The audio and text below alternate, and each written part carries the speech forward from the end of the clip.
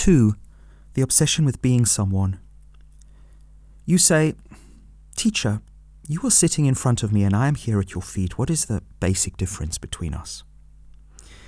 Life answers, "There is no basic difference."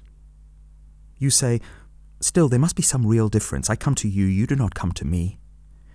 Life says, "Because you imagine differences, you go here and there in search of superior people or superior texts or superior ideas."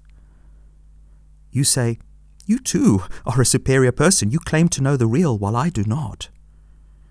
Life says, "Did I ever tell you that you do not know and therefore you are inferior? Let those who invented such distinctions prove them. I do not claim to know what you do not. In fact, I know much less than you do." You say, "Your words are wise, your behavior noble, your grace all-powerful."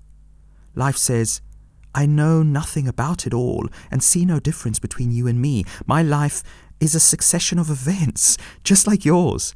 Only I am detached and see the passing show as a passing show, while you stick to things and move along with them." You ask, "What made you so dispassionate?" Life answers, "Nothing in particular. It so happened that I trusted my teacher. They told me I am nothing but my conscious self, and I believed them. Trusting them, I behaved accordingly and ceased caring for what was not me nor mine." You ask, "Why were you lucky to trust your teacher fully while our trust is nominal and verbal?" Life answers, "Who can say? It happens so. Things happen without cause and reason, and after all, what does it matter who is who? Your high opinion of me is your opinion only. Any moment you may change it. Why attach importance to opinions, even your own?"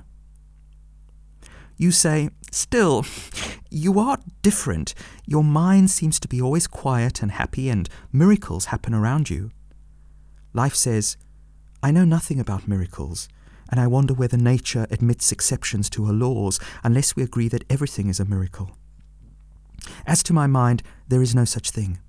There is consciousness in which everything happens. It is quite obvious and within the experience of everybody. You just do not look carefully enough. Look well and see what I see." You ask, "What do you see?"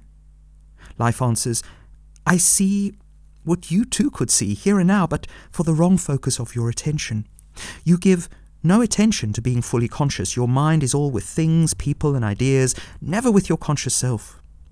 Bring yourself into focus. Become aware of your own existence. See how you function. Watch the motives and the results of your actions. Study the prison you have built around yourself by indifference and apathy. By knowing what you are not, you come to know yourself. The way back to yourself is through refusal and rejection. One thing is certain.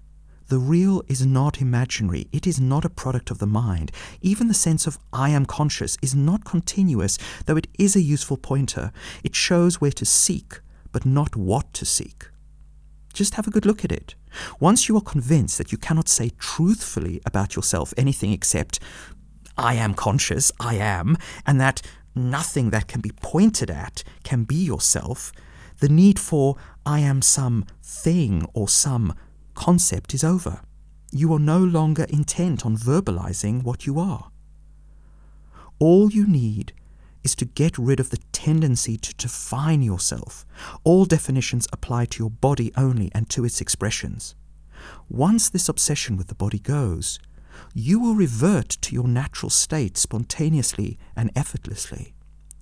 The only difference between us is that I am aware of my natural state, my core consciousness, while you are distracted and often absent. Just like gold made into ornaments has no advantage over gold dust, except when the mind makes it so, so are we one in being. We differ only in appearance. We discover this by being earnest, by searching, inquiring, questioning daily and hourly, by giving our lives to this discovery.